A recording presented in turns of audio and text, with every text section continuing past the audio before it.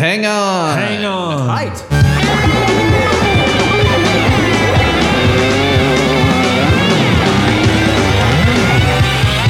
might be a podcast. This might be a podcast. It might be Greg. It might be guest. And it might be Big Mass. Podcast popping in your ear. TMVP's everywhere. We can't be silent. We love they might be giants. And what are we gonna do with those laptops? This might be a podcast. This might be a podcast. This might be a podcast. This might be a podcast. This might be a podcast. This might be a podcast. This might be a podcast. This might be a podcast. This might be a podcast. This might be a podcast. This might be a podcast. This might be a podcast. This might be a podcast. This might be a podcast. Wait, is this the first one I'm doing off ABCs? It might be. Holy shit. Yeah, you're the only one even reserved. Yes! I'm so glad you picked one. I've got people coming at me that are like, oh, I love the kids' albums. I'm like, I will let you pick two songs if at least one of them is a kid's song because I need, like, I'm getting the ones off No. Like, No is coming easier. But well, yeah. it's funny. I mean, well, I don't know if you need to do an intro or whatever, but I'll tell you why I picked it. Yeah, that's fine. But I can chop stuff around and all that. Okay. It doesn't matter. We usually have a pre-intro segment now. Pre-intro? Okay, yeah. Yeah, what's up? Yeah. No, I mean, like I remember looking down the list and I was just thinking like so yeah, I have young kids. They're age 2 and 6 and typically you'll find me riding around on my big slow cargo bike around Oakland with one or both my kids in the back. Nice. And I've got a little Bluetooth speaker and the two albums that I listen to the most are the album is actually called Here Comes Science, but my kids call it Science is Real because that's the first song. The first song in the album. Yep. And then also the Here Come the ABCs and Flying V. Like both my kids love it, and Great I've listened to it so much in the last several months. Yeah. Let me do the proper intro. I'll put it somewhere that makes sense. But okay, just so I can say the thing. I can repeat myself. Yeah. No, I want to hear all about this for sure. All right. Anyway, go ahead. Yes. Do your thing. Welcome to This Might Be a Podcast, the song by song podcast about the greatest band of all time. I'm your host, Greg Simpson, and I'm here with Sarus Farivar to talk about the song Flying V off of Here Come the ABCs, our first Here Come the ABCs song. Yay! Woo!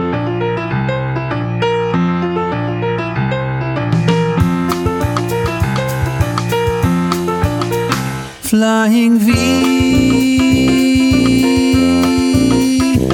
If you're standing underneath it, you will see when you inspect it that a flying V is made of flying geese. The pointed end flies in the lead, so when it flies it's hard to read. You've got to tip your head to see. Flying V, Flying V. Kid songs. Yeah, Yay. dude. What's up? Hey, what's up, man? How's it going? Man, things are great. It's late for me, but I'm on spring break / hidey hole break. I don't, we're things all are nutty. on hidey hole break, man. I'm in California. Like, yeah, I live in Oakland, California, which is on self quarantine or whatever we're calling it now, lockdown, Yep. dystopian terribleness. Yeah, So, yeah. Actually, Averin Keating, who I'll plug the Australia thing. Even though by the time this comes out, the Australia thing, you should still go check out Glean for Australia on Bandcamp. But Averin lives in Dublin, which is like half hour south, half hour away from me. Yeah, and we were talking about that too. Like that, it's it's pretty serious over there. But I guess like port cities and stuff and places with big airports are going to be getting it hard, right? I mean, the schools, like I've just been hanging out with my kids for 3 days, which is fun, but also like, and my job fortunately has been letting me do that and not worry about losing money and stuff, which is great. But yeah, everybody's doing the social distancing thing, Yeah. And you're currently under a blanket, which I believe is I'm currently under a blanket. A virus shilding blanket. Yeah. I don't know about virus shielding, but it's sound baffling or something. It's baffling in different ways. I don't know. I'm no sound engineer, but this is what they taught me in journalism school. Are we allowed to at all mention anything about your job? I mean, with all the like back and forth with Yeah. okay. Oh yeah, totally. So absolutely. before we get into They Might Be Giants, tell people who you are, because I first contacted you on Twitter after you retweeted something of mine, and I'm like, oh cool, wait, this guy, he's got that verified check mark, and he's got 25,000 followers. Yeah, it doesn't mean anything. Who is this dude? It doesn't mean anything. Well, dude, it does mean something when a little thing gets retweeted by someone with that many followers. So I was just like, I wrote you, and I'm like, I appreciate that, man. Really, it helps a lot. No, you make a good show. Thank you. So what do you do? What do I do? What don't I do? I'm a journalist. I normally spend my time writing about weird Silicon Valley tech stuff, often as it intersects with privacy, surveillance, the law, things like that. I had a book that came out 2 years ago about 50 years of surveillance law in America called Habeas Data. Wow. Available wherever fine books are sold. And my normal daily life has nothing to do with music. I talk to people on the phone. I go meet people. I learn stuff. As I often tell people, journalism is just like you learn stuff and then you write it down and you tell people what you learned. Yeah. That's what journalism is. And you primarily work for NBC. I do work for NBC. That actually, when I was so speaking of music, so I have far less musical training than you do, but I did play clarinet. Do technically still play? I know how to play clarinet. Nice. And one time when I was 15, and I went to like a sleepaway summer music camp, different than band camp, which I also went to because I was in marching band. Nice. Yes. I went to a sleepaway summer music camp, and I did like formal ear training for the first time. Oh. And the like NBC, like that's like an ear training. That's like a common, from what I understood, ear training like exercise. Yeah, the intervals. The intervals are Yeah, that's that's awesome. Yeah, because so I've started. I've had the podcast has gotten to a certain level of success in that people come to me asking to be on, because I used to be just like scraping, like getting all my real friends I knew were fans. I'm like, will you do it? They're like, I don't know. I don't want to hear my own voice on a podcast. I'm like, just get over here. And but now like people are coming to me and I love it. And but like, so now I'm spending time like emailing or making phone calls to people with like agents and stuff like that. Hey. I've had to make phone calls about like it's the 90s all over like again. It's the 90s. It's Hollywood, baby. Yeah. So there's a bureaucracy at my company. So Cyrus here asked me to send like a pitch, my formal email pitch after we were just talking on Twitter. Yeah. That you were going to send along to just to. I had to send it to somebody at 30 Rock. You guys, yeah, and it's all good. It's all good. Was it Jack Donaghy? It's all good. Yeah, but like, I'm glad we could do this. Yeah, Dominique, she was like, so she sent me an email back. Could I call you? I'm like, call me. Okay, I guess, sure. I never pick up the phone for anyone, even my own mother. No, usually from my mom, but she likes texting now, so that's good. So like, yeah, call me at 4. I'll be on my drive home from work. So I'm like, man, I'm like kind of like, I'm not like sweating it or something, but like, I have a career type job. I do job interviews. I know how to speak professionally, even though it's a very oftentimes unprofessional podcast and that it's just jibber jabber, whatever, shooting the shit. But I can put on the thing, like, okay, I got to act like my podcast is a real thing. It's a real thing. Yes, dude. Dominic, it's a thing. We're just going to talk about They Might Be Giants. It's cool. That's all we're doing. Were they worried about like you besmirching the good name of NBC or letting loose some tech secrets? I don't know. They I don't know what their deal is. They I like NBC a lot. I've worked there a little over a year. They've been good to me. I try to follow their processes. But yeah, they just want to make sure that people are not like making the company look bad or making themselves look bad or whatever. And Yeah. So Yeah. but totally happy to come talk about them. Yeah, no, it's great. Yeah, I'd imagine most of the time, like, I mean, podcasts are a very legit form. Like, I started podcasting in 2012, and people were Yeah. like, how do I do? What is it?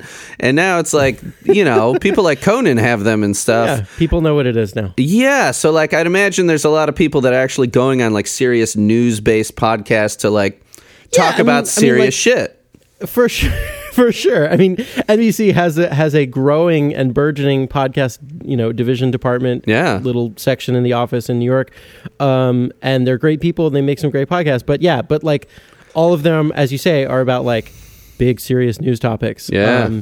And, especially now, especially when so many of us are worried about so many crazy things in the world. Like, honestly, and I'm not just like blowing smoke at you, like this podcast for me is like a thing that I turn to for escapism. It's a thing that I turn to for like solace and comfort in a thing that I love and a thing that I have loved for a long time. And it helps me appreciate a thing that I love in a new way. And that's great. That's so amazing. I appreciate that. Yeah, man. Same for me. I mean, I've called them my favorite band for a long time, but like, getting into the nitty-gritty of these songs and also just talking to new people that love them or see them in different ways has made them like there's no way any band could ever overtake them like in my life. There's no way like I'm just even this deep into the podcast. I'm like, okay, it's settled for life. Yeah. So tell us about your history of fandom with the band then. My journey. Your journey.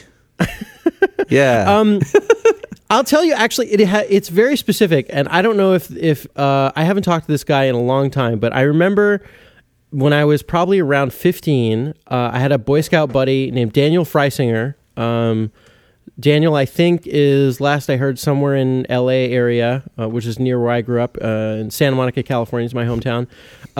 Daniel told me, I believe it was on a camping trip, he told me about some nerd rock band.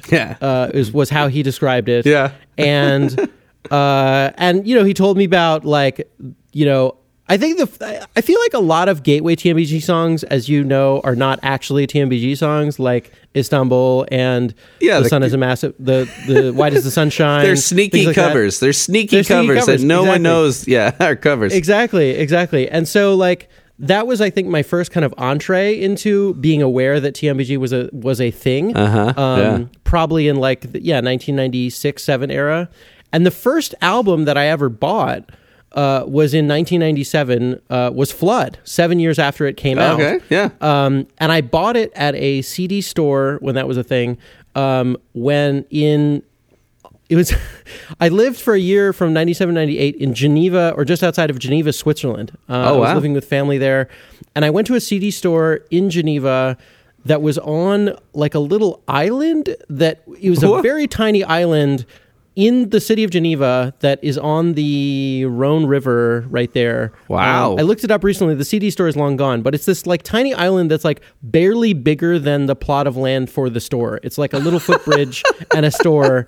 That's so magical. And I distinctly remember buying Flood there. And that became, I would say, the primary soundtrack for me that year. Like I listened to it a lot on my Discman, biking around semi-rural Switzerland. I hope he had good shock protection on that disc, man. Got to get the 20-second shock protection. I was gonna say I definitely like flew my Discman open a few times, but it worked out. But like so that album has like a really special place in my heart. And as I'm speaking to you, I'm wearing my Flood. I just saw the Flood show in New Haven. We can get into that later. But and like listening to that album performed live in its entirety, even in a wacky order, is just like was incredible for me. And it was really a lot of fun. And as the band has gone on, like I think a lot of people who listen to the band over time, your relationship to the music changes, your relationship to particular songs, particular albums changes. But even like new stuff, like, they are, as you well know, a extremely prolific and incredibly creative band. More so than any other band that I can think of. And the fact that they have now done, 3 children's albums I listen to now. They've done 5. 5? Are you serious? Yeah, you got No, Then you got Okay. Here Come the ABCs, the 1, 2, Sure. 3s, Science, and Why. Do you not have Why? I guess I do have why. I guess my kids are just so into the ABCs and the Yeah. Here Comes Science that like the other ones they don't even know about the other ones yet. Science is probably my favorite, but yeah, because you got the 3 Here Comes albums, and then you got Right. No and Why. Yeah. So those are the But just to like finish the thought, so I started with Flood. When I was in later high school, I picked up the double album, then the earlier years. Yep. Listened to that a lot, so I got more familiar with those songs. the weird ones too. The weird ones too. Yeah. And then like in high school and college, I'm with you on the Mint Car. I'm totally on that Mint Car train. Fuck yeah. Mint Car rules. Suck yeah, it, girl. So I would say for me though, like Flood is like my fundamental TMBG album, and then I guess then is what, John Henry and Apollo 18. That's what that is, right? Then is the self-titled debut in Lincoln. Okay, sorry. So See, it's I the don't even know first, anything. it's the first 2 albums and like all the B-sides and EP stuff Right, and all that. So, right. so Yeah, that's so listen- awesome that you got that so early, because I got it pretty early on. I mean, I got it right when it came out. So I was a fan just a few years earlier than you, but Mm-hmm. getting that like so early and that becoming like the normal, like normalizing songs Right. like Mr. Claw, like really Yeah. sets you up for like continuing yeah. to like even stuff that's not They Might Be Giants. Like it sets you up for like this mindset of like music can be really, really weird, but still be like pop rock Fun and music, poppy, and yeah. fun. Yeah, right. Yeah. Totally. Well, and I think like you, like a lot of people, right? Like I played in high school, I played clarinet in marching band, orchestra, wind ensemble, things like that. Yeah. And so I was familiar with, like, I distinctly remember hearing the song Cowtown on that album and hearing that bass clarinet, and I was like, dude, who else does a freaking bass clarinet on a rock song? Like that's such a weird instrumentation choice, but I love it. Like it's super fun and interesting. Yeah, Linnell loves his reed instruments. I mean, there's bass and Barry sax all over everything, and I've loved Barry sax for a long time. I mean, I love Motown music a lot too, and like that soul music has a ton of the low saxes. But those low reed, I think that love may have been instilled from like They Might Be Giants, because I mean, especially when you get to like Apollo 18, there is Barry sax all over that album, Right, Just right. like riding that bass line the whole way, just Right. love it. Yeah, so it's super fun. So I saw Mint Car. I saw an in-store of Mint Car in San Francisco, which was super fun. Where was it at? Was that Amoeba? It was at Amoeba and Film in Lower Haight. Nice. Yeah, in San Francisco. So that was super fun. And then I think, again, like a lot of people who I've heard on your show, I kind of fell off TMBG for a while. How dare you? So there's like a period, I would say, in the 20 aughts, 2010s, where I kind of like I'm less familiar with those works. Even if I may have downloaded them, I just haven't. I've listened to them maybe 5 times per album instead of 50 times per album or something. Right. I mean, they're also getting into the era of like things being very readily available. Right. I mean, even like you're well past like post Napster stuff, but still like streaming is starting to come along, and downloading is easier because internet speeds are higher, that kind of thing. Right. You have more music, so less time for each album you might own. Yeah. And yeah, just like I think there's a totally different experience of like listening to an album on a Discman, obviously, versus you can pick and choose your favorite TMBG playlist or whatever. But so that was kind of my journey, and then got back into them again with my kids of like being like, oh, TMBG has Kills albums, let's listen to these. And it's like, shit, these are great songs. Right. And they're just like fun and informative and catchy and goofy. And it's a joy to listen to them with them. And it's fun that like, even my 2-year-old son, like will ask specifically for Science is Real or Flying V. And he can like not totally always form coherent sentences, but like he has, taste. That's what he wants to hear. And I try to put on something else, and he'll like, no, Flying V. Or no, Science is Real. I love that they call it Science is Real, and that would be just as great of an album, but I think just as great of a title. But I think they had to stick with that thing through the. I don't know. Did Disney make them keep it a themed? I don't know if that's why that those sold so well or whatever is that people like a good theme to something. They want to know what Right. they're getting, right? Right. An album called Right. Why. They're like, I don't know what this is. Got a squirrel on the front. What is this? But like, here come the 1, 2, 3s, and it's got the little puppets. It's like, you know what you're getting. Yeah. Right? Yeah. At least Yeah. somewhat. But like, you know, They Might Be Giants still bring it. Still, you still get plenty of weird genre experimentation and all the normal stuff. It's just they're kid-friendly lyrics. I mean, they're so Yeah. good. So good. Yeah. So Flying V is like the hit around the house. I mean, I would say for us, yeah, Flying V is a really good one. I mean, I've listened to that album through a few times, and you know, I have thoughts on some of the other tracks. But Flying V is just like a reliable standby. It's not a very long song. It's like, I think it's under 3 minutes, if I'm not mistaken. Dude, it is. Hold on, it is 1 minute and 34 seconds. Wow. Yep. See, if you had made me guess, I would have guessed like 2:20. Wow.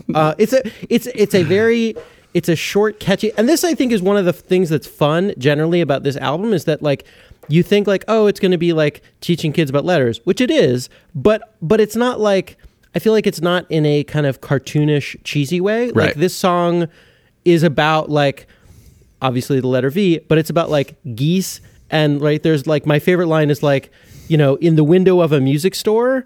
Or on stage at a rock show. Like to me, that's like you're playing for kids who probably, if they have been to a rock show, it is probably a TMBG kids rock show. Yeah. Like if they've been to one at all. But like just like planting the idea that is a thing that you could observe when you're an older kid, I think is really fun. And also just like the shape of a V, things that look like a V. I mean, the geese, like when when you're first learning to draw, you know, you're basing things off shapes, you know, like you draw Right. a house is a square with a triangle on top, you Right, know? exactly, Right? exactly. So the geese, the birds off in the distance are just little V's, and they're very cutely Yeah. portrayed in the cartoon.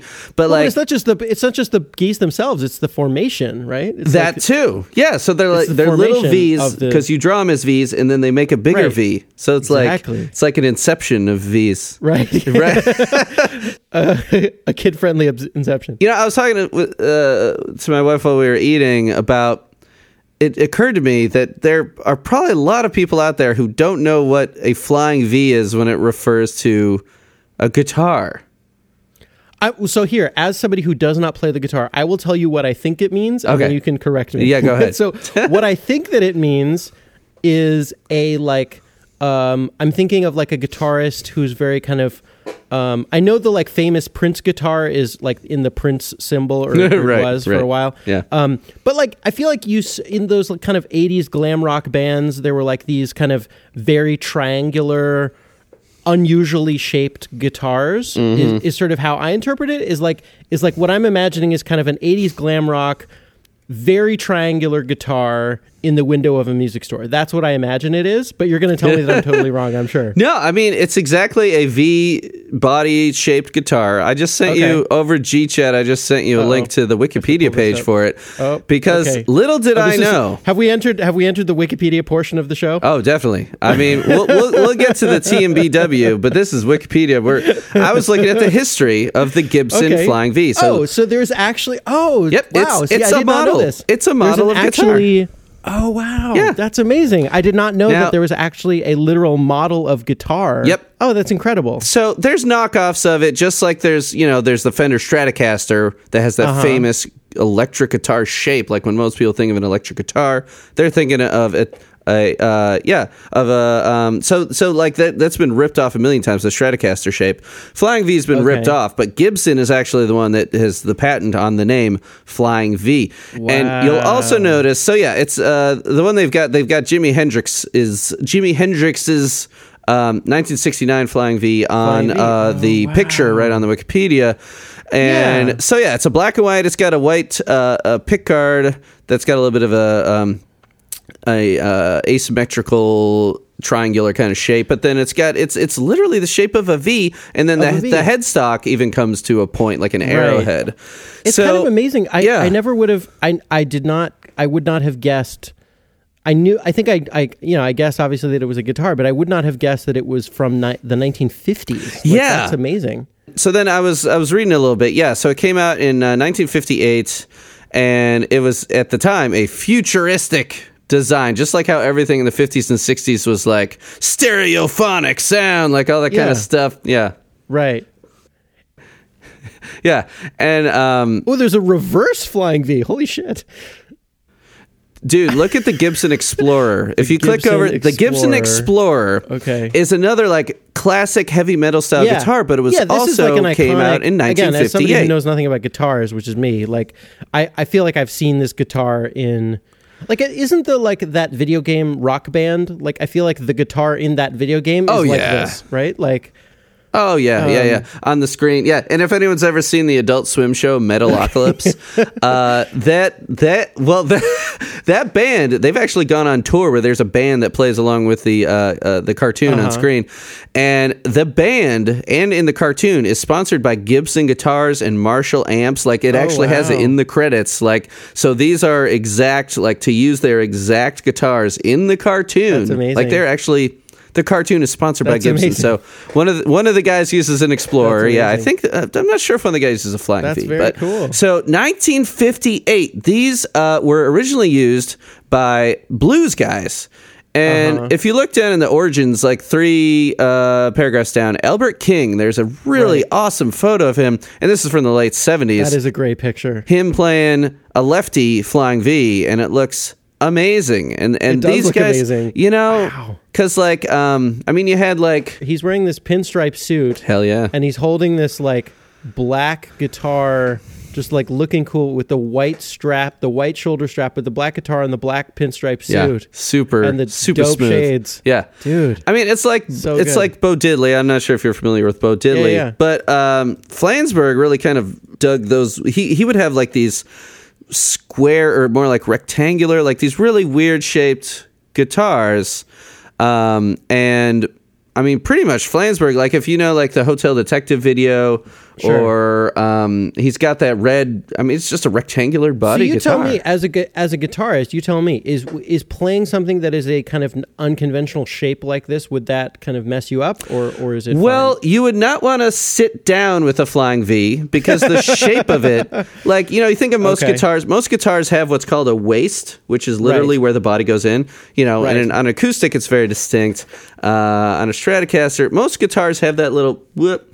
Like, I play a Jazzmaster, which was made by Fender for jazz players, ended up getting picked up by surf rock guys, and then like Sonic Youth and like all the shoegaze bands because of the whammy action and like the way the pickups were designed. But and that's an offset guitar, but it still has a waist that's just like not quite.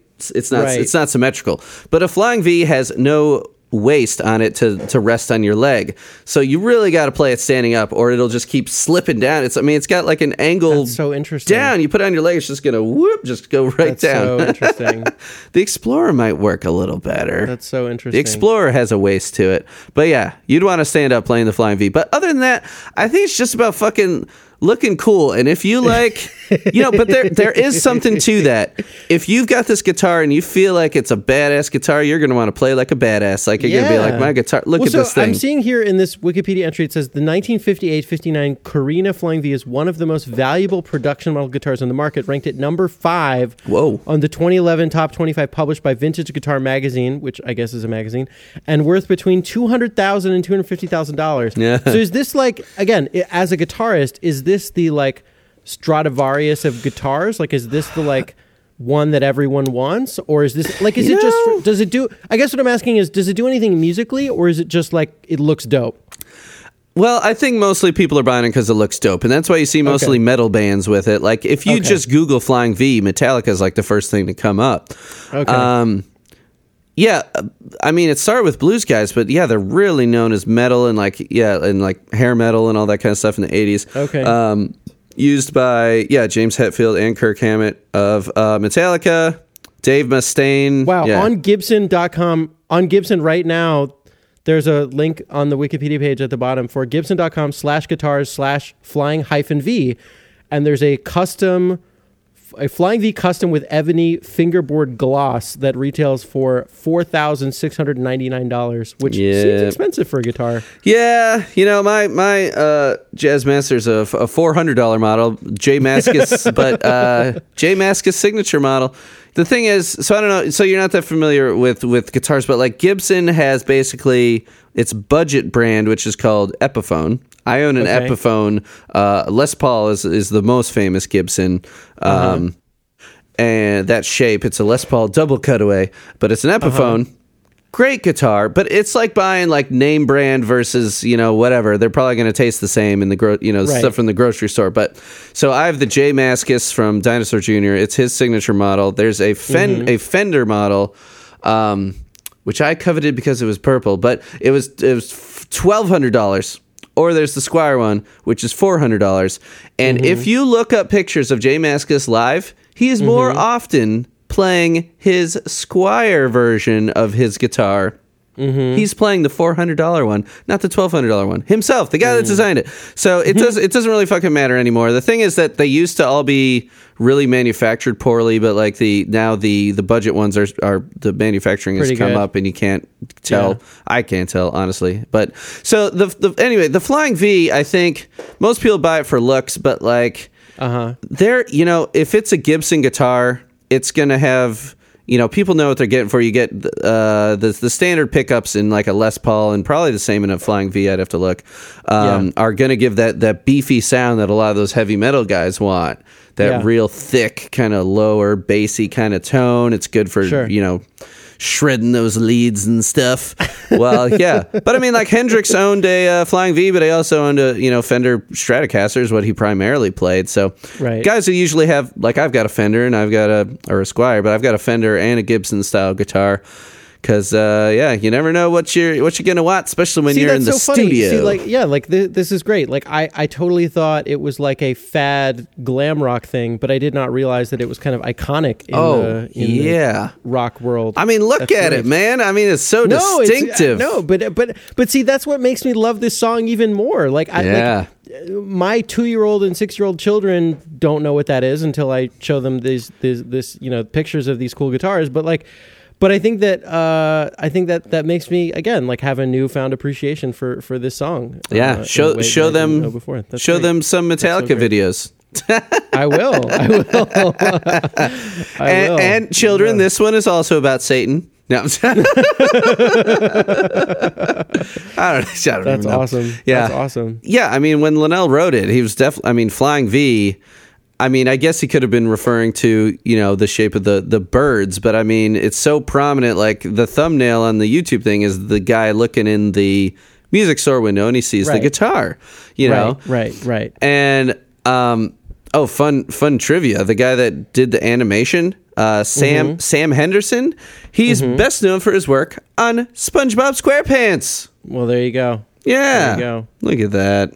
There you go. Apparently, he fun. also collaborated with a couple of giants. Let's see, Tony Millionaire. I'm not sure who that is. Brian Dewan, who's been on some songs and stuff. He's a musician. And Andy Richter. They all did a series of 20 cartoons called God Hates Cartoons. And I really want to check that out because that's a good name. God Hates Cartoons. I'm imagining they're adult cartoons. But the cartoon is adorable and very kind of childish looking, very simple. I mean, your kids they've watched the videos too, right? For these songs? Actually, we have not gotten into the videos. I keep meaning to do it, but maybe this will now push me to do it. The science ones, man. I don't know if you caught any of the videos of my first graders singing these songs. It made its way around Facebook more than Twitter. But my first grade programs, if you go to my school's Facebook pages, they love Paleontologist. They love all the videos, but Paleontologist video is amazing. And That's I would so fun. definitely, if you have the CDs, they come with the DVD. You should pop that in sometime. Yeah, I think I probably, I don't know if, I definitely have it like digital version. I don't know if I have the actual CD, but I'll have to find it somewhere. Oh yeah, they're all over YouTube and stuff anyway. Well, so that's even more interesting though, that now that you say that, because, the song, again, tell me if my music, knowledge is wrong, but like, the song is a salsa song. Like the music of it is a salsa. It's very song. Latin, yes. Yeah. And like it doesn't. I mean, and that strikes me as being very much not a Flying V guitar glam rock song. Do you know what I mean? Like that's such a great. I mean, it's such an interesting choice. I sort of feel like you want to know the funniest thing though? Yeah, tell me. There's no guitar in this song. Yeah, you're right. There's no guitar in it. It's just piano, drums, and there's tuba in there, played by Dan Levine, who has played a lot of trombone primarily on They Might Be Giant stuff, and sometimes live in New York City. But yeah, it's just Marty and John Linnell, and then a little bit of tuba. So good. There's no guitar in the song that's named after a famous guitar. A famous guitar. And I think that's got to be by design. That's Linnell just being like, cat. Yeah, let's just be goofballs. But yeah, it's very like kind of Cuban.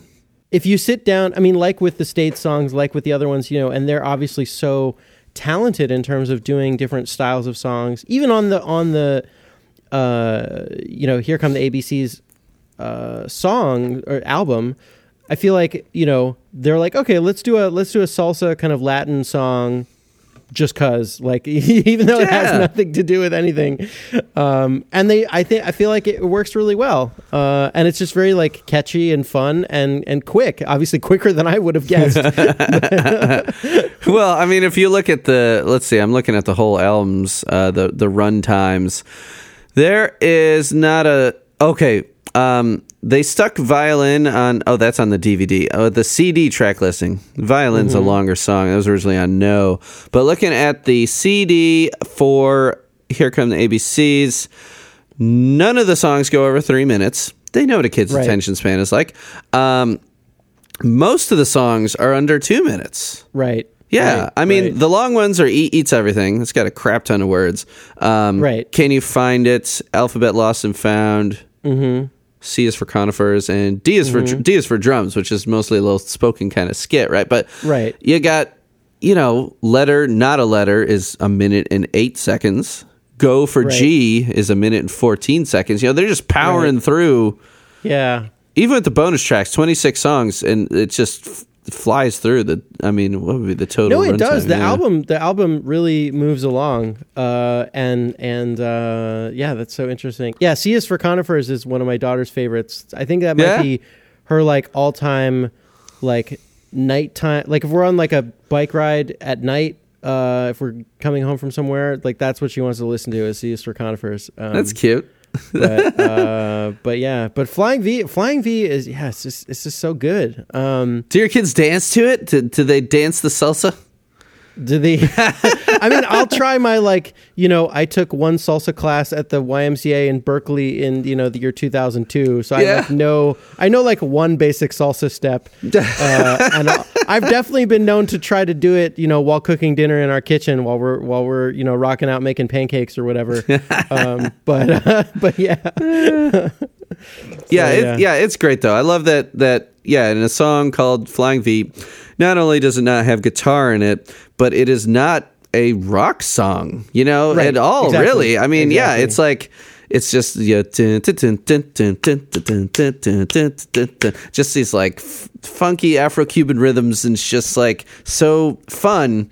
But it's not like you'd look at it on the track list, and some dad who owns a Flying V was probably like, "Oh, sweet!" He kicks it on. He's expecting like, "Diddly-doo, Flying V, yeah." Nope, sorry, guy. Sorry. No, it's not. It's not a Hendrix tribute. It's not. It's not. Yeah. Yeah. That's amazing. That's totally just Linnell giving like a little sly wink, like, "Ha, Flying V." Such a great song, though. Yeah. Looking further at the lyrics, though, let's see. He crams quite a few lyrics into this short runtime. There's a little bit of repetition. Well, I mean, there's 2 full verses. Yeah. Yeah, there's 2 full verses. If you're standing underneath it. If you're standing underneath it, you will see when you inspect it. Yeah. The Flying V is made of flying geese. Yeah. The pointed end flies in the lead. So when it flies, it's hard to read. You've got to tip your head to see. My 2-year-old can sing this. Like, this is so good. That's great. And it's again what I love about this. I mean, these lyrics it's a very short song, as we have discovered. But it's like, I've definitely, I feel like a couple of weeks ago, I saw like flying geese overhead, and I definitely tilted my head to see them. Like, I definitely did that. Yep. And then in the verse about in the verse about the guitar, so then the window of a Right. music store on stage Right. at a rock show, the flying V is made of a guitar, which It's made of a love that. guitar. Yeah. It's made of a guitar. Yeah. The pointed end flies in the lead, so when it flies, it's hard Right. to read. You have to Right. be upside down to see it, because when a guitar player is holding a flying V, the V is pointing kind of up and to the left or to the right. Yeah, It's yeah, not, yeah, you know, yeah. the guitar would have to be Oh, upside down, yeah. or you'd have to tilt your Yeah. head upside down for it to actually be a V. And I feel like the what do you? Okay, so again, I'm gonna, I don't know anything about playing guitar, but like I've seen rock shows, right? So like when Flans or whatever guitarist on a show, or you or whoever, right? Like when you're quasi conducting and you're telling the rest of the band, okay, this is our like final, like we're cutting at this beat, at this drop or whatever. Like, because I feel like, is there a name for that in like rock music?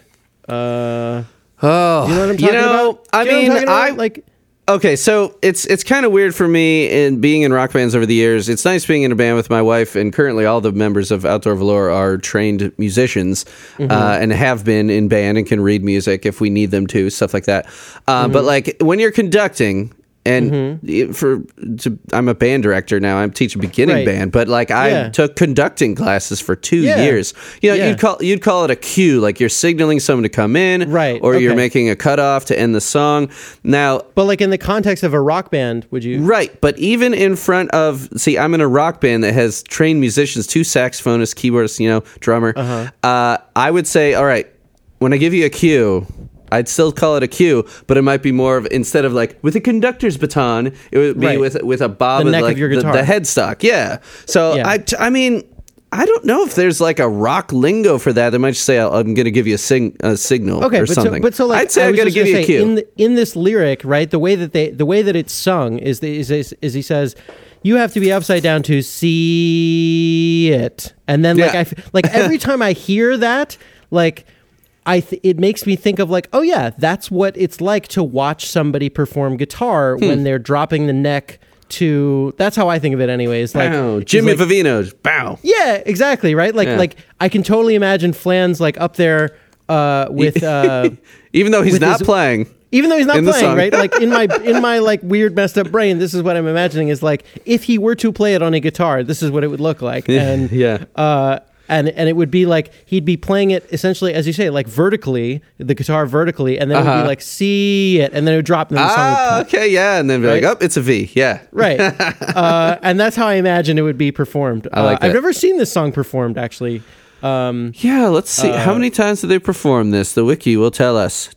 Only 20 known performances, Yeah. probably when they toured the album, and then never I was again. gonna say, I feel like there was a time when they were doing these like kids shows at Yeah. like libraries and stuff. This was before I had kids, so I never went to any of them. But A lot of them but were I at feel- Borders bookstores, yeah, oh, okay, is yeah. what I'm seeing. The wiki tells you everything. The wiki tells you everything. Yep. But yeah, but like I wish that they would. I don't know if they want to do this or if there's a market. I feel like there's a market. I would like to believe that there's a market for, kids or kid friendly, shows. Yeah. The whispers around the community are that they're done making kids albums. I mean, That's fine. That's it's been fine. 5 But if years. they want to do like a tour. nostalgia, flood tours and nostalgia mink car, like we could do a nostalgia, like In 2 years, it'll be the 20th anniversary of No, the first kids album. whoa, That started all that. Yeah. Wow. Yeah. That's crazy. Well, if you haven't, and I don't know if you've listened to every single episode or caught up yet, but Danny has his own. I mean, he has the Red Pants Band, and, Right. and he has 4 albums that are excellent as well. So if you're looking for more material, and he does play live. I was going to say, after I listened to that interview that you did with him, which was really fun, I was folding laundry mostly while I was listening to it. That's when I listen to a lot of podcasts or edit my podcasts. Just let them go through. Yeah. I went and immediately downloaded that Superstar song, and that also has become my daughter's one of my daughter's favorite songs. Like she constantly wants to hear It's a it. jam. It's a jam. It totally is. Yeah. And like we blast that like biking through Oakland. And yeah, it rips. It really does. Now we're going to take a quick break to hear from one of our podcast friends. Reliant K, I think I've heard of them. Aren't they Christian or something? Don't they spell reliant wrong? Well, you won't have to answer these questions for yourself. We're Jess and Danny, and on our show, Sadie Hawkins Pod, we're going song by song through Relient K. You may have heard our crossovers with This Might Be a Podcast, and we're still doing our thing, looking at the band that we think might be the perfect match of geeky rock like TMBG combined with 2010's pop punk. Even if you're familiar with Relient K from their songs like Be My Escape, Who I Am Hates Who I've Been, and Deathbed, we haven't even done those songs yet, and we think you'll learn some surprising things about the band if you check out Sadie Hawkins Pod. Listen now on Spotify, Apple Podcasts, and most anywhere podcasts are found. And we'll see you at the next punk rock wrong band. We'll see you on your deathbed. Yeah, I do wonder though, like if they were to play. I mean, no, they're doing like the Flood tour right now, but like if they were to do a kind of more conventional show where they're kind of mixing it up across the albums, it would be really fun to throw in a Flying V or a Paleontologist or a something like that. I feel like a lot of people would get a kick out of that. Yeah, I think so. Like mixing them up in the set because people our age, like whether we got out of the band or we were with them the whole time, chances are we either picked them up as we went, or if we had kids, we went and got them later. Because I got No when it came out, but I didn't get the other kids' albums when they came out. I'm like, I don't know. But then I had an excuse to buy them all, finally, like a physical copy. And like, I think if they busted out Paleontologists, like people would either they're younger people in the crowd that grew up on that kind of stuff. Right. Or they're the older people in the crowd who have kids and just like they would scream along to it. Let Danny take the mic, man. Or any of these kids' songs. I mean, Triaps Has Three Eyes. I would kill to see that live. I love Triaps. Oh man. Yeah, I mean, it's it would be fun to just as like a random weird, I don't know, maybe as a quickie encore or something. I mean, hell, Flying V is a minute and a half. Just do it. Yeah, but like I saw, so I saw them most recently in New Haven. So one of the things that's nice about working for NBC is they like people to come back to the mothership in 30 Rock, New York from time to time. Oh, yeah, okay. And so when I saw that they were doing the Flood tour, and I was like looking at my calendar and figuring out like what my family situation was, I was like, well, I can sort of finagle a work trip and then just pop on a train and go up just to see the show, which is what I did. And it was super fun. Nice. And it was in a venue that I'd never been in before. This was this show. What is this place called? The College Street Music Hall in New Haven, Connecticut. Okay. And it's this. Yeah, it's just kind of it feels like I think a lot of these types of revived older music venues. I was slightly worried because I was only able to buy like second or resale balcony seats, and I really wanted like one general admission ticket, and I was afraid that they were going to be like jerks about it and make me go upstairs, but they weren't, and so I just hung out downstairs with everybody. Nice. So yeah, it was great. It was a really fun show, and having been listening to the podcast, I knew about the Sapphire Bullets backwards, which was great. Yeah, Staloop, yes. But it was like, I mean, it was such a, I mean, it was a weird experience for me. Like, I think a lot of people have this when they see bands that they've been listening to for, in my case, more than 20 years. Like, I genuinely like teared up when I heard them play Birdhouse. Like it was like, and it was just like, I was close enough to see like Flansburgh's, gray in his beard, which is, I have gray in my beard and I'm 38 years old. And I was like, shit, man, like these guys are older than me and they're like doing this. And it's just so cool. Like, and it was so fun. And, it takes you to a, for me, like it took me to a venue I'd never been before, but also like listening, appreciating, coming to, love this album again in a way that I, haven't heard it before. I've obviously had not heard it in the order that they performed it that night. Yeah, what do you think about it being out of order? Did you dig I it, think or it's were you fine. like, No, I'm cool. I don't need it to be in the order that it's on the album. I mean, that's obviously how I how I first encountered it was in that, and that's how I like am most familiar with it was in that particular order. So Yeah. I think the like surprise of the surprise of the out of order is fun, and the like. You know, the gimmick of Sapphire Bullets or whatever. There's some weird acronym that they have. Well, it's Stilloob, which is bullets backwards. Stilloob. There you go. Stilloob. Yeah. Bullets. Right. It's Stilloob. Really, Stilloob. Right. I don't know. Right. Whatever. But it's, you know, I have more, you know, I like some of the tracks on that album more than others. It was funny though, like, I don't know about you, but like I had not listened to Your Racist Friend in a long time. Nah. And I feel like that song, for me at least, means something very different in the year 2020 than it does in the year 1997. Mm-hmm. Yeah. And so that was just like, just like contemporary politics was going through my mind when I was heard them performing that. 1997, we had a Democratic president, so. Right, now, right. Yeah. Obviously, we have not solved racism in 23 years. It keeps creeping its way back up to the surface too. It kind of stays hidden for a while, but then all of a sudden, someone's like, "Yeah, there's good people on both sides." No, fuck all of them. What are you talking about? But I did not know what I did not know what to expect. I did not know what to expect in the second set. I had not heard James Ensor in a long time, so that was really fun. Nice.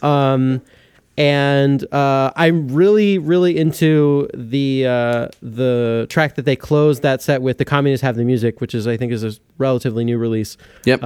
Which is really fun. That's just a great, catchy. That's so good. Like, I feel like if you were introducing somebody now who had never heard TMBG and be like, this is one of their newer songs, I think that's a great one to listen to. That would be a good one. That would be a good one. And you know, actually, have you spent much time on the wiki, the TMBW? I like I said, I think I told you before we started, like I remember poking around tmbg.org, which I think was the kind of spiritual precursor to This Might Be a Wiki. Yes. And I did not know that This Might Be a Wiki existed until I started listening to your show.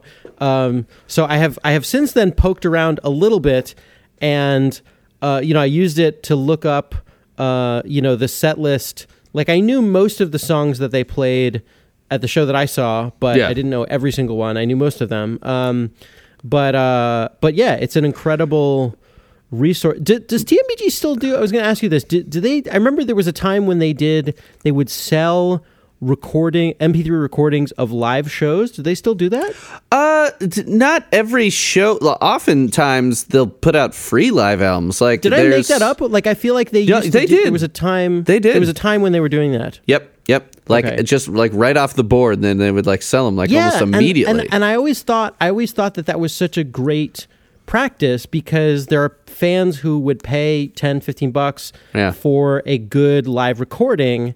And I feel, you know, you were talking about the Napster days. Like, I remember like one of the first Napster, you know, era when in the kind of freewheeling, you know, who knows what MP3s you're going to find on there. Right. There was like one recording of, what was it? There's like a, what's the song? It's going to come to me. There's a TMBG song where they're playing, it's in San Francisco. It's a show in San Francisco, and there's like a extended drum solo with like drumming in different styles. Oh, it's called Dan Hickey's Actual Drums. Yes. And it's so good. And I'm like, I've always thought, I was like, I don't even know what show this is from. I have the file on my computer, but it's just incredible. Have you not listened to the Dan Hickey episode yet? Maybe I'm just that much behind. I hate dude. to admit it. I've now talked to all four of the drummers of They Might Be Giants, but we talk about that. I played a little clip of it because it is just awesome. Yeah, it's like, it's so good. Keith Moon. It's hell yeah. And like I don't even know who half those people are, but you should look I definitely them know who Animal from the Muppets is, which is my favorite one. Yeah. No, if you want, your kids would be pretty amused if you just looked up YouTube videos of all the drummers they mentioned, because there's some pretty entertaining flailing and some skills there. Oh, but the reason I finally clicked over to the page, I was looking, you were talking about the Communists Have the Music. Yeah. As a good introduction to They Might Be Giants, modern They Might Be Giants. Yeah. You've heard me talk about the song song rankings on the wiki, right? Yeah. The Communists Have the Music is at number 9 out of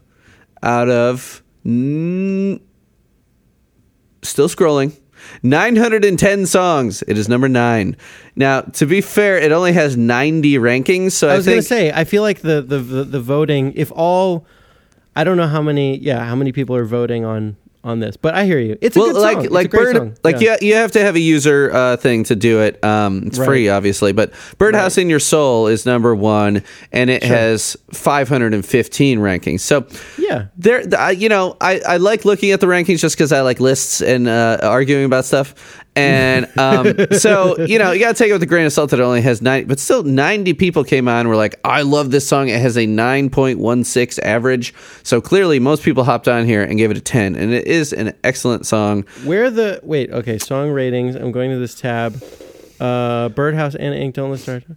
Yeah, so like Communist is the only like semi-recent song, I feel like. Yeah. On in the top, 20? Yeah, I mean, in the top 10, the next newest would be Dr. Worm, which is 1997. That's what I'm saying. That's how good it is. I think Communist is a great song. Yeah. It's above They'll Need a Crane, which is hilarious to me. Yeah. They'll Need a Crane. They'll Need a Crane is an odd choice. I like that song a lot, but that's an odd kind of popular choice. That's the hits are obviously going to have an advantage here, but I mean, like the ones I do live episodes on, the one I've done live episodes are Birdhouse, Don't Let's Start, and They'll Need a Crane. I already did episodes on Anna Ing. First off, I didn't know that this podcast would even deserve live episodes. So I did Anna Ing and Dr. Worm right off the bat. With Dr. Worm with my wife and Anna Ing with my friend Patrick, who introduced me to the band. And now I'm thinking Cara's you could do another live Dr. Worm. Who cares? I'm I've got 900 songs to cover. I'm going to do one twice. I don't know. No. Yeah. But yeah, looking at these, yeah. I would say of my personal, if I had to do my own personal TMVG, that should be a thing you should do, is make people do their own personal, TMVG power rankings. I mean, it happens, we talk about a lot more with albums, when people talk about their introduction to the band, then we'll start ranking albums, which, for a lot of people it's flood, but for a lot of the younger fans, they're Glean's my favorite. I'm really? I'm Glean is awesome, but really? What? Yeah. Yeah. Why are people so down on Mink Carr? I don't get it. Neither do I. Did you listen to the Great Mink Carr debate? I started it. I had to stop it recently, but I started. I haven't listened to the whole thing yet. Yeah, it's because it didn't become. Well, if you join Misk T, there's also a shitposting group called They Might Be Shitposting, and there's a lot of stuff on there where people. So Gur Samuel, who actually is about to have. No, his episode just came out as I'm taping this. He likes to be kind of, I love him, but he likes to be kind of the contrarian, and he likes to pick the weird stuff. Oh We is a 48-second song where the only words are oh we, oh we, oh we, oh we. That's it. And we had a great episode about it. But he likes to pick the weird stuff. He likes to, he likes to argue. What good, music fan, even with their favorite band, is going to be this is the best album. This is the worst album. It doesn't mean he wouldn't listen to it above fucking, Counting Crows or something. But as far as TMBG goes, I had a Counting Crows phase. It's okay. What's that? You like Counting Crows? I had a Counting Crows phase. It's okay. Oh, yeah. Did you have little dreadlocks? I did not. My hair Good. My hair has always been short. Yeah. Well, it's the first shitty band that came to mind. I don't know.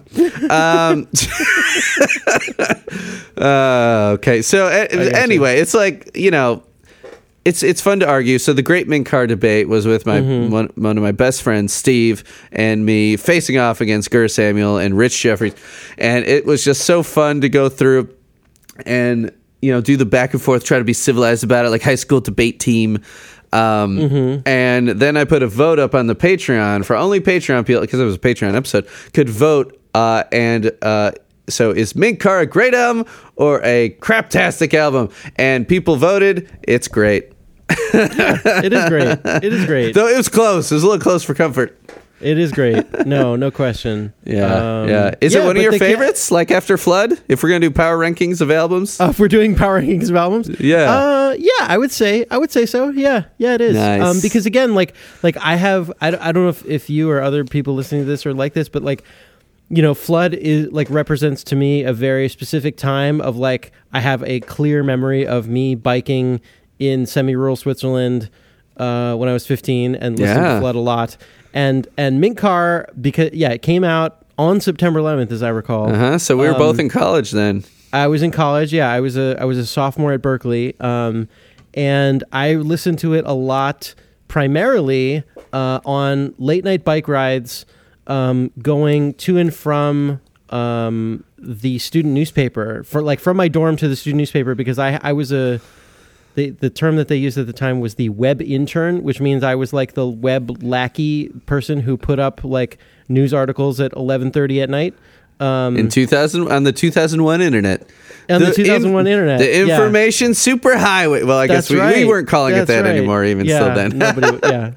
But you had your Ethernet cable. You were all set. You had your T1 Ethernet. Exactly. You had your T1 Ethernet, all that jazz. But I was like biking to and from the newspaper, listening to Mint Car, having seen the in-store in San Francisco, and just like listening to, just like blasting. I distinctly remember like blasting like, you know, Man, It's So Loud in Here. Oh, yeah. Biking up and down the hills of Berkeley. Yeah. To myself, you know, probably after having gone to the great late night hot dog place called Top Dog in Berkeley, which is still going strong. Oh, sounds good. But that was me. So like Mint Car, like again, has like a very particular time and place for me. And it's fun to hear. Like when I first discovered your podcast, I think probably one of the first episodes I listened to was some of the tracks off of there. Well, I've Got a Fang was episode number 2. People are like, whoa, bold choice. I'm like, what are you talking about? It's an amazing song off an amazing album. They're like, is it though? I'm like, yes. Good. Yeah. I mean, there's so many albums that came out. I mean, obviously in high school, like your formative years, but like your college years, you're like, because you were away from home, right? You grew up more down near LA, right? Yeah. So you're away from home. You have this freedom, like I can do whatever I want, except flunk out of school because my parents will kill me. So like you're just blasting like whatever new album came out. It's still the CD era, pretty firmly the CD era. So you're like era, whatever you could afford. You had to be choosy. You know, you're on a college budget. You bought this album and you're going to listen to the shit out of it. So it's just like, the Mint Car is just ingrained in me. Yeah. Yeah. You know, again, it's like, I wouldn't say I love every song on there. I have favorites, you know, on that album. But yeah, I mean, I would say for me, like my personal power rankings would be Flood, Mint Car, and then probably the earlier years. Well, what do you like better, Pink or the self-titled, which people call the Pink album, or Lincoln? Oh, okay. Which you prefer out of those two? It's interesting because I don't think of them as, like, for me, because I experienced them both simultaneously on that double album. Like, I know that they're obviously different albums, but like, I don't think of them as being different. Yeah. And I'm just looking at the track listing. Are they tracked on the double album in the order of the? So disc 1 is all of the Pink album, and then like the B-sides and EPs from that era, and then the second disc is Lincoln kicking off with Anna Ng. Yeah. Okay, because I think it was honestly like reading the liner notes, the like CD liner notes, that I even learned what like Dial-A-Song was. Like I don't think I even knew what Dial-A-Song was until I read through that. There's a good booklet in there. Yeah. Yeah, and I think there's some version. I feel like some of those later tracks in the like 20s or something. There's like in the liner notes it says like, oh, this first debuted on the Dial-A-Song in whatever year. And I'm just looking through this track list again. Yeah, and they're so. Yeah, I feel like for me this was like the second album. I mean, it's 2 albums, but I think of it as one. Let's see. If I had to choose, I would say I would prefer. Probably, I would choose Miscellaneous T again, just because like. So that bass clarinet on Cowtown just like really does it for me. So Lincoln, that right? Because Lincoln Miscellaneous T was the. Oh wait, sorry. The collection. that came before okay. then. Yeah, so then it's sorry. Yeah. Then yes, the answer is Lincoln. See, I didn't Yeah. even know the right names. Yeah, so then the answer is That's Lincoln. fine. is for Yeah. me. Yeah, Lincoln is where I feel like they really started to solidify, like, instead of having, like, poppy song, weird song, Right. like, finding ways to kind of combine that. And there would be some Right. that would be more poppy or some that would be more weird. Right. But rather Right. than just, like, Don't Let's Start and then, like, Rabbit Child, you know, you'd have, Right. you know, songs that kind of combine the two strengths, you Right. know? So, Right. yeah, that's when I feel like, I love the Pink Album. Because of its weirdness, but that is not what you really would want to play for a first time fan. I mean, I think that made them a lot of fans in the 80s because people were like, this is so fucked up. I don't like whatever Poison or Guns N' Roses or whatever the hell was coming Right. up at the time. Right. But this is my jam. This is some weird shit. But on Lincoln, they really Yeah. started figuring it out, I think. Yeah, and like Yeah. Anna Ing, Anna Ing, I feel like you could play like I feel like a kind of generic contemporary rock band could cover that, and it would be like, oh yeah, that's not necessarily unless you like happen to know that it's a TMBG song. It doesn't. That song on its own like doesn't scream TMBG, like the way that the lyrics of it, the instrumentation. Yeah, you don't think? know. Yeah. No, I can see that. But- I mean, yeah, it's one that, it's a big hit, even with.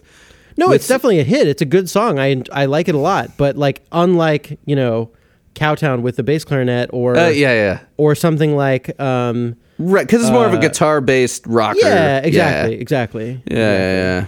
Okay.